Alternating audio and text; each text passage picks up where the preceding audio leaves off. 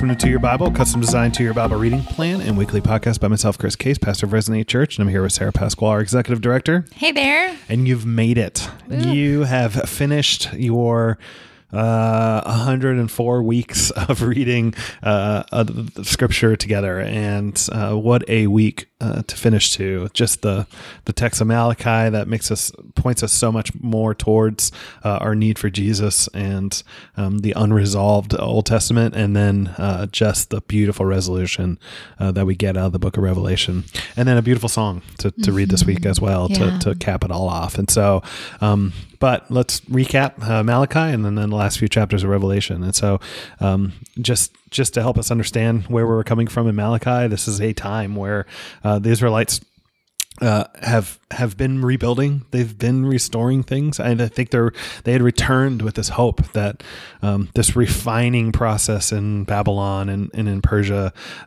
had brought about change, that there was hope, and maybe even a longing for like the good old days under David or anything like that. But the struggle is that they get there and things haven't been totally restored, both external and internal. They don't control their own power. They are still under the power of Persia. And then internally, they're still struggling with sin. We kind of left off in books like Nehemiah and Haggai and others that were just sort of this left with this sense of the people's hearts haven't really totally been changed. Sin still rules the day, and what's going to happen. And Malachi sort of reminds us that we're sort of stuck in that space through this sort of Q&A kind of format of the book, a dialogue between God and his people. So we just came off of reading Zechariah, which is very conditional. God's going to return and bless and restore if you follow his ways and if your hearts are compliant to his will. But we do see here in Malachi that this new Israel, post-exile Israel, turned out to be just as corrupt as the previous generations. And like Chris said, it's sort of a question and answer format. So we'll hear God say something, Israel say something, and then God respond with the last word. And so we're introduced right from the get-go to Malachi, which really just means messenger, but this basically prophet, he receives this oracle, this message from the Lord to bring to the people. And it starts pointing out something that Paul certainly picks up on in Romans 9, this Jacob I loved, Esau I hated. But I think ultimately God's pointing out in the context here, look, there are nations like Edom who were destroyed by my judgment, and Babylon and others all around them that have been destroyed. And yet God's saying, look, but you, I'm staying, I've been faithful to you. Like, yes, you had to go through some judgment too, but I have not broken off my covenant to you. I've still been faithful to you, my people. And God starts here to remind them in this Q&A, like that as they're questioning God's faithfulness to them, saying like, look, like of all the nations on this planet and nations who are being destroyed and pummeled, I'm still here with you and you are being restored right now. And yet they're still questioning him. Yeah, Israel really is doubting God's love for them, but God reminds them that he chose to fulfill his promise through Jacob and not Esau. And while God points out here that he chose to extend blessing through Jacob's line, we also see the end of this section of Malachi praising God beyond the border of Israel. And so this is the beginning of multiple promises that we'll read about of God extending his blessings to all nations. Yep. And God points out the sort of a very practical, like pointing out, look, a father gets respect from his children, and I'm your heavenly Father. So where's my respect? Why is there not that sort of attention paid to me? And it seems like they've gotten essentially lazy about their offerings. And yes, there's a certain condemnation on the priest here, but remember the priest's job is to inspect the offerings. The offerings are also being brought by the people. And the problem is the priests seem fine with it, are not instructing and correcting the people. But the people themselves are also seemingly apathetic. There are gifts that they're bringing that you wouldn't even bring the governor. So why would you bring them to God? That's sort of the correction here.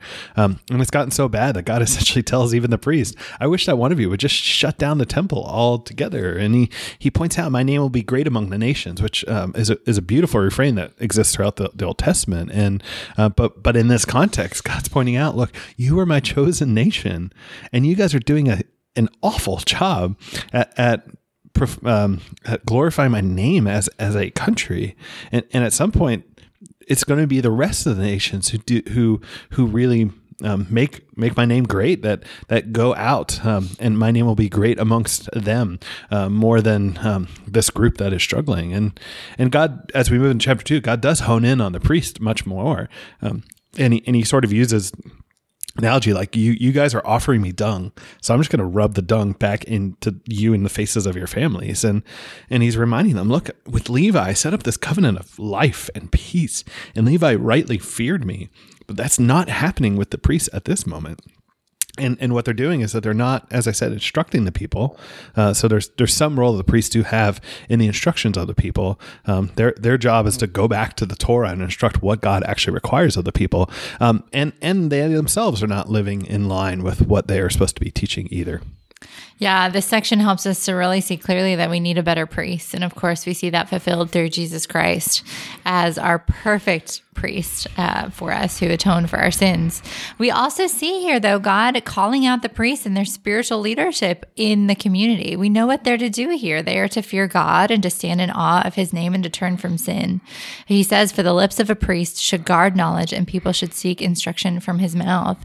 And so step back and ensure that your spiritual leader is doing those sorts of things, and that's the kind of leadership you want.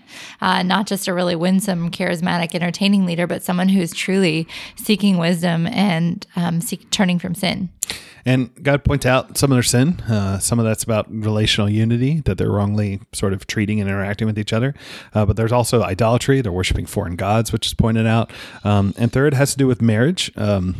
Some of this might be some of the practical stuff that we saw in Ezra, where Ezra starts freaking out and telling everybody to get divorced from these wives that they've married, and pointing out maybe that God hates marriage. But there's also sort of the metaphorical, almost like a Hosea likeness, a way of reading through the section 2 of saying like, they are acting sort of in infidelity, leaving their God in some ways.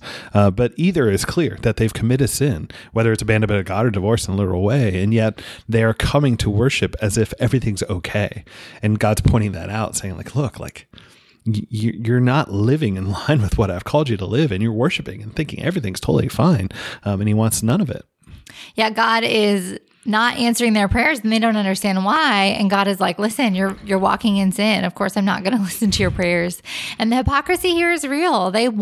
Israel here wants the things that God is going to give them, but they're not seeking to obey him. And then they're blaming God when they're not experiencing the blessing of following him.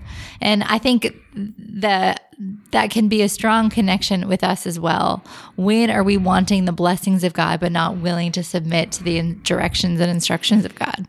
And one of the ways they've messed up, and this is kind of pointed out in chapter 2, is that they've been telling people who are living sinfully in the sight of the Lord that they're fine, as if it's totally okay with the Lord, and it's not. And they've also asked, where's the God of justice? Which at this moment, when they're living in hypocrisy, they probably shouldn't be demanding to begin with. And then we move into sort of this promise of one to come, one who's going to teach repentance, and that before the Lord arrives, one who's going to play a role in calling people to repent and cleansing them, which we certainly see in John the Baptist and and baptism itself, sort of this picture of cleansing, and that the one that arrives, the day of the Lord, will be like this, a refining one. And yet when the Lord comes, it will finally be an offering pleasing to him, which goes back even to that statement where we just talked about, because it's not as if we show up to God and worship totally rightly either. It's the beauty of the one who finally came to bring an offering that was pleasing to God.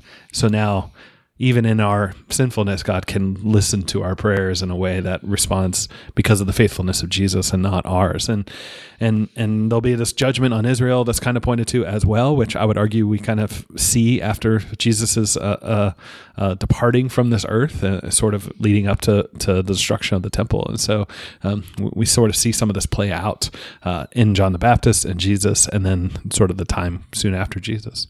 Yeah, I love this idea of a messenger that's going to purify the people and leaving a faithful remnant. And God reminds them that he's never changed. Like, that's why he's still around, and he's still in this, and he's still faithful to them, because he keeps his promises. He made a promise to Abraham. He made a promise to Jacob. He made a promise for Moses. He will stay around. They will be his people. And he calls them to return to him again and again and again. And they asked, God points out that they've been robbing him. They ask how, and God points to their sacrifices, that they've just been lacking and not in line with what God has asked them to do. They're sort of, once again, going through the motions, apathetic. And he suggests they try doing the right things and see what happens, that there's rain, locust, and good wine harvest. And God points out again that they've been speaking harshly to him. And they're like, when? Well, it's like when you point out that there's really no point in obeying. And some people utilize this to make a bit of a prosperity type gospel. But the point, the context here is God pointing out their apathy about worship, not the sort of formula of if you do this, then all these earthly practical blessings will take place. He's trying to call them from apathy to actually legitimate worship. Yeah, and I think it's a matter of considering too what blessing is. We see here God longing to bless Israel with abundance, but when they are unfaithful, they are rejecting his blessings. And I think we do the same thing.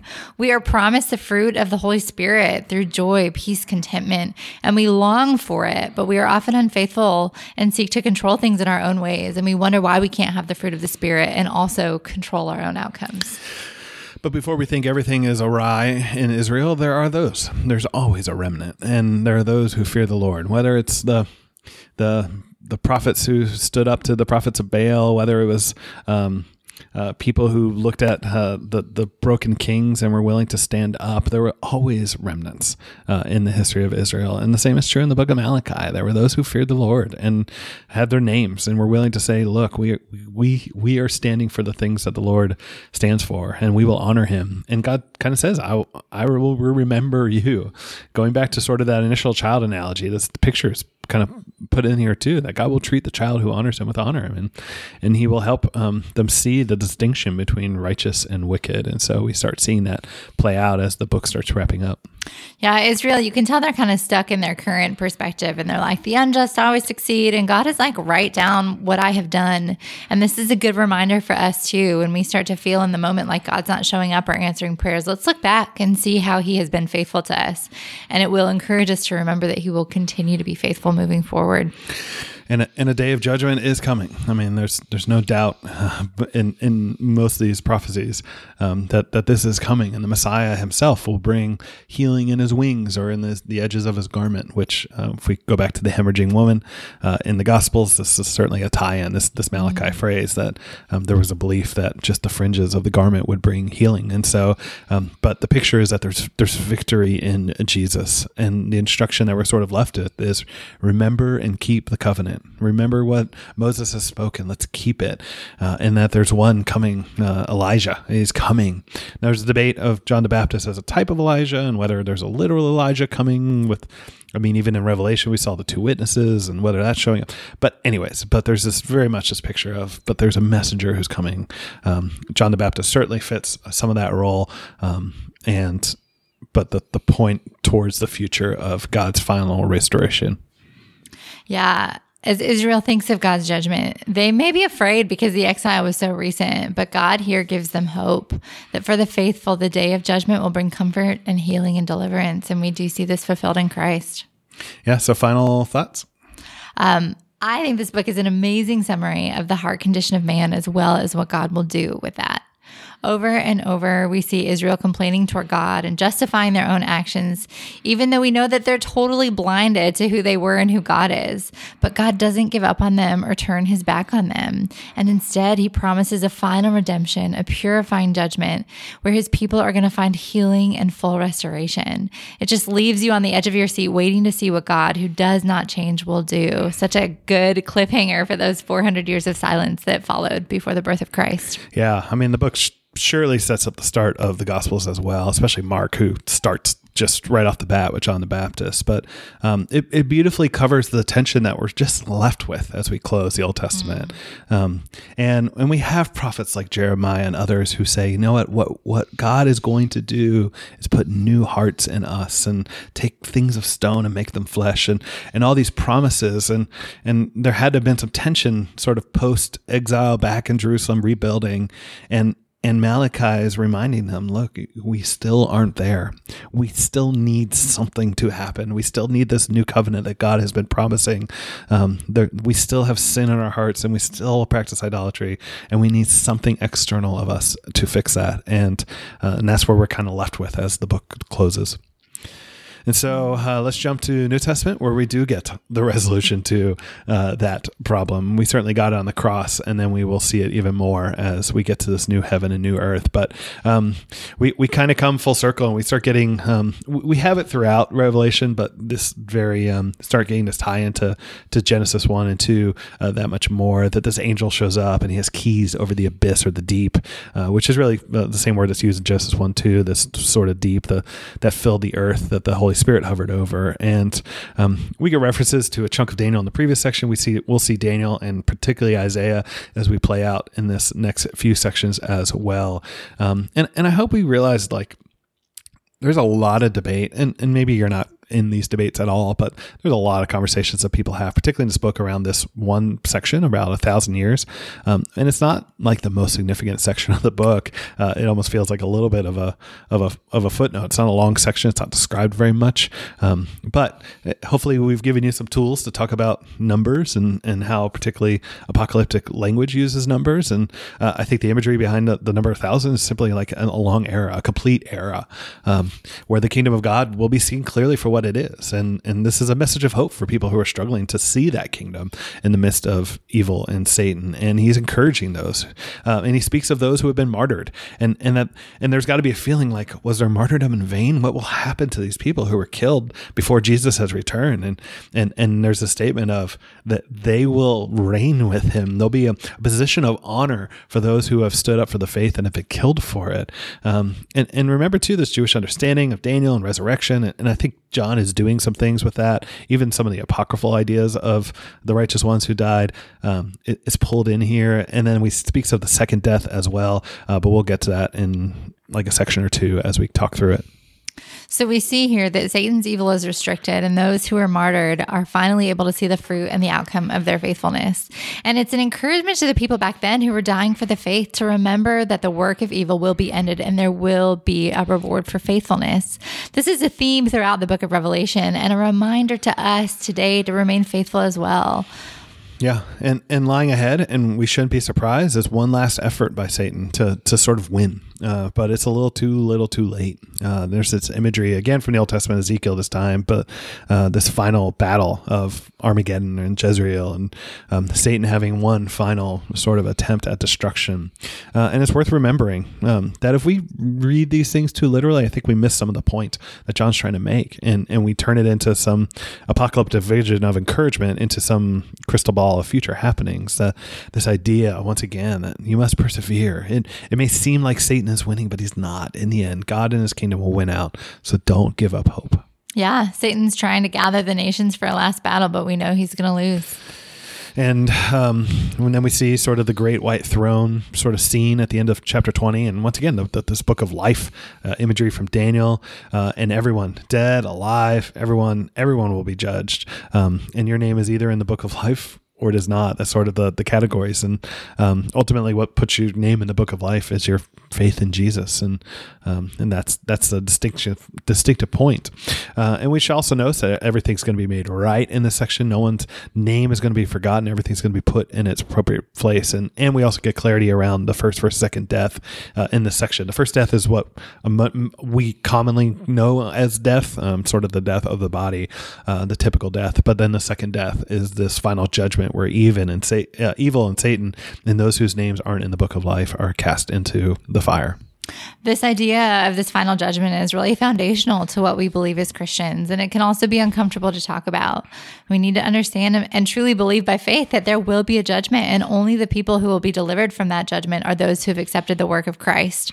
Our own deeds cannot save us, and this is why we live with urgency to share the gospel with others. Yeah, and then we get to the new heaven, new earth, and John, through this whole closing section, is pulling all these beautiful images into the finale of his book, but doing so in a way that is reminding them what has been spoken before. Like Isaiah 65 spoke of the new heavens and new earth and this new Jerusalem, this one from heaven that will be there. And Isaiah 61, that it'll be like a bride, and it'll be a dwelling place for God and his people, with Ezekiel and Zechariah and Jeremiah all speak of. And even Exodus and Leviticus speak of those things. And he will wipe away every tear, which is Isaiah.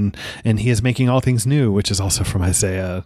And he's not making all new things, but all things new. This idea idea, both I think at times of something all new altogether, but also being renewed at the same time. And it's as if John is pointing backwards to all these prophets to say that moment that we have been talking about for years and years and years and years, when things will finally be restored, is here in this imagery of the fountain of life that John certainly uses in his Gospels as well.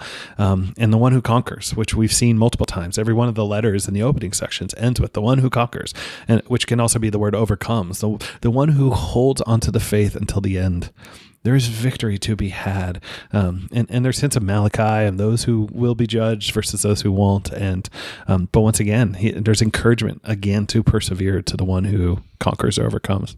Yeah, so we start to really wrap up the story with this remembrance that God makes it all right, a new heaven and a new earth, and God dwelling with his people once and for all, and he's going to take away all the pain and sorrow. He's making all things new. And so we see here a restoration of God's creation or created design, and we see a holy city following the marriage theme even that we see throughout Scripture. So think of Eden. It was a garden, and then we end up in a city where God dwells again with mankind. This is what we were created for and what we can anticipate coming in the future. And then we get John having an Ezekiel-like moment where he's sort of swept away and then shown this city this time, and that's also a bride. But there's a lot of overlap with Ezekiel's vision of the temple and the foundations of the temple. The foundations themselves are the apostles, which Ephesians calls out as well. There's all this temple versus city language. And there's certainly parallels to Ezekiel, in perfect communal numbers and all this kind of stuff. But it's as if John also has this way above and beyond measurements compared to Ezekiel's vision, as if Ezekiel didn't do justice to what God is really going to do. And the imagery is meant to be one of brilliance. There's all the colors of the rainbow, all this sort of gems and all this kind of stuff going on in this city, which is like Ezekiel's temple, but it's not a temple. We're told very explicitly in Revelation, this is not a temple. And the reason why is because if you think about the role of the tabernacle and then leading to the temple, it was supposed to be this sort of dwelling place of God where heaven and earth met. Not that God is absent from other places, but this unique place where heaven and earth become one. But in this new heaven and new earth, they're sort of unified in a full sense, where heaven and earth sort of collide in its fullness. So there's no need for the temple anymore, because basically the whole earth is the temple of the Lord. And there's images of the sun and moon no longer being needed, which is Isaiah as well. And every nation's going to start coming to God to bring a glory, which has Zechariah overtones as well. The gates will never be shut, which is Isaiah. And there's no more unclean things that will enter, which is Isaiah as well. All these things, once again, that have been pointing forward, John is culminating and bringing together in this final vision. Yeah, it's don't lose the fact that the truth here is that there will no longer be a separation between God and mankind. This entire city is the Holy of Holies, the dwelling place of God, and the high priest, Christ Jesus, rules. There are no opponents, and the city gates are open day and night, and this city is full of glory and honor. Yep. And we get a continued Genesis type imagery, this river that runs through it, which is also from Zechariah and Psalms. And once again, I think we're utilizing what John has done earlier in this letter, which we saw in Ephesians, that he speaks of this tree of life, but he actually uses an odd word for tree, and a word that sometimes gets translated as cross. And it's, I would argue, this reversal of the imagery that Adam and Eve were kind of kicked out of the garden as sinners, because if they ate the tree of life, that would be a problem. And then sort of this poetic changing that for sinners, for us to be entered into the eternity, we had to eat and partake of the cross of life with Jesus. And it becomes this very, I would argue, poetic, a reversal that John even, I think, is utilizing by his use of words here. It's the very thing that brought the healing to the nations. And as we draw this section, it's kind of pulling us back to the beginning of the story, that kind of using Genesis imagery, and even a river with trees on either side, which Ezekiel speaks of, and this curse, which is Genesis 3 all over, we're going to find that nothing accursed will be found. Even as we kind of wrap up at Christmas time, that there's certainly the song where we speak of far as of the curse is found, God will bring redemption. And that's straight from this section of Revelation 22. And now the throne is here. We will finally see him face to face, no longer, as Paul says, in the mirror dimly, but face to face. And we will reign forever, which is certainly Daniel language as well. Yeah, I mean, think of everything we've read up to now and this idea of seeing his face. Moses couldn't see God face to face, and John and Paul both talk about longing to see Christ face to face. And there will come a time that we can stand in his glory and see his face and be fully, fully illuminated by the goodness and glory of God. And then coming full circle, at the end of this book, we have some language that just how he started. He sent his angel to show his servant what must soon take place, and blesses the one who keeps these words. And we even get a rehash of just how overwhelmed John was that he bowed down and worshiped even an angel who had to correct him. And Daniel, it's fascinating because Daniel was told, hey, seal up this prophecy because this stuff's going to happen in a long time. And here in John's told, do not seal this up because the moment is soon. As if what John is speaking of is an imminent, like we are in these days, and the wicked will do wicked, the righteous will do righteous, and the Lord is coming soon for his recompense. That's the instruction we're given here. So hope, once again, hope in the Lord. Keep striving, purify your robes, which is how, through hope. And Jesus reminds them once again, sort of closing, I am the branch, this Messiah that you have been promised in Zechariah and Isaiah and all these things. I am that branch. And the invitation is to come and drink of it. Even if you have nothing, if you have no money, come and drink. There's life there. And we're reminded the same way that the sort of Torah ended in Deuteronomy, that this instruction that there's nothing to be added, there's nothing to be taken away. And until that day, when he finally comes to wrap this all up, our prayer is the same prayer that John has, which is, come, Lord Jesus. This last word of encouragement that we get from John and at the end of Scripture is that Jesus is returning soon. John reaffirms the truthfulness of this revelation, and he speaks blessing over those who persevere and endure. He reminds them that Jesus is returning, and this should stir longing in us and encourage us also to pray, come, Lord Jesus. Let us live with the urgency of knowing that Christ is going to return, and pray for strength to endure and persevere, remembering that what we look forward to is an unshakable kingdom where we will dwell on the goodness of the Lamb who is slain for our sins. So, some final thoughts. Well, in Revelation, I think this is it. This is what we live and we wait for. We read so much of the Scriptures with the understanding of Christ, looking back to the cross, but we need to also remember that we are still in the middle. Just as the people in the Old Testament anticipated a Messiah, but they didn't fully understand what that would look like, we anticipate Christ's return, his second coming, believing by faith that it's going to happen, even if we don't fully understand when and how. We are still in the middle, and this book of Revelation, and even the New Testament in general, is meant to encourage and strengthen us to continue in faithfulness and perseverance as we wait to see it all made right. Yeah. Sort of as we finish this New Testament, it's fascinating. We finish with one of the most Old Testament-y books in the New Testament, and it's amazingly full circle. I remember even an infographic from the start, maybe one of those first 3 episodes, that showed sort of all these cross references. And the book of Revelation just pulls so much of the story of God into sort of this culmination. And at the close of Revelation, I can't help but feel from John that this letter feels so pastoral for people suffering, just being persecuted, watching the powers continue to wreak havoc in the world.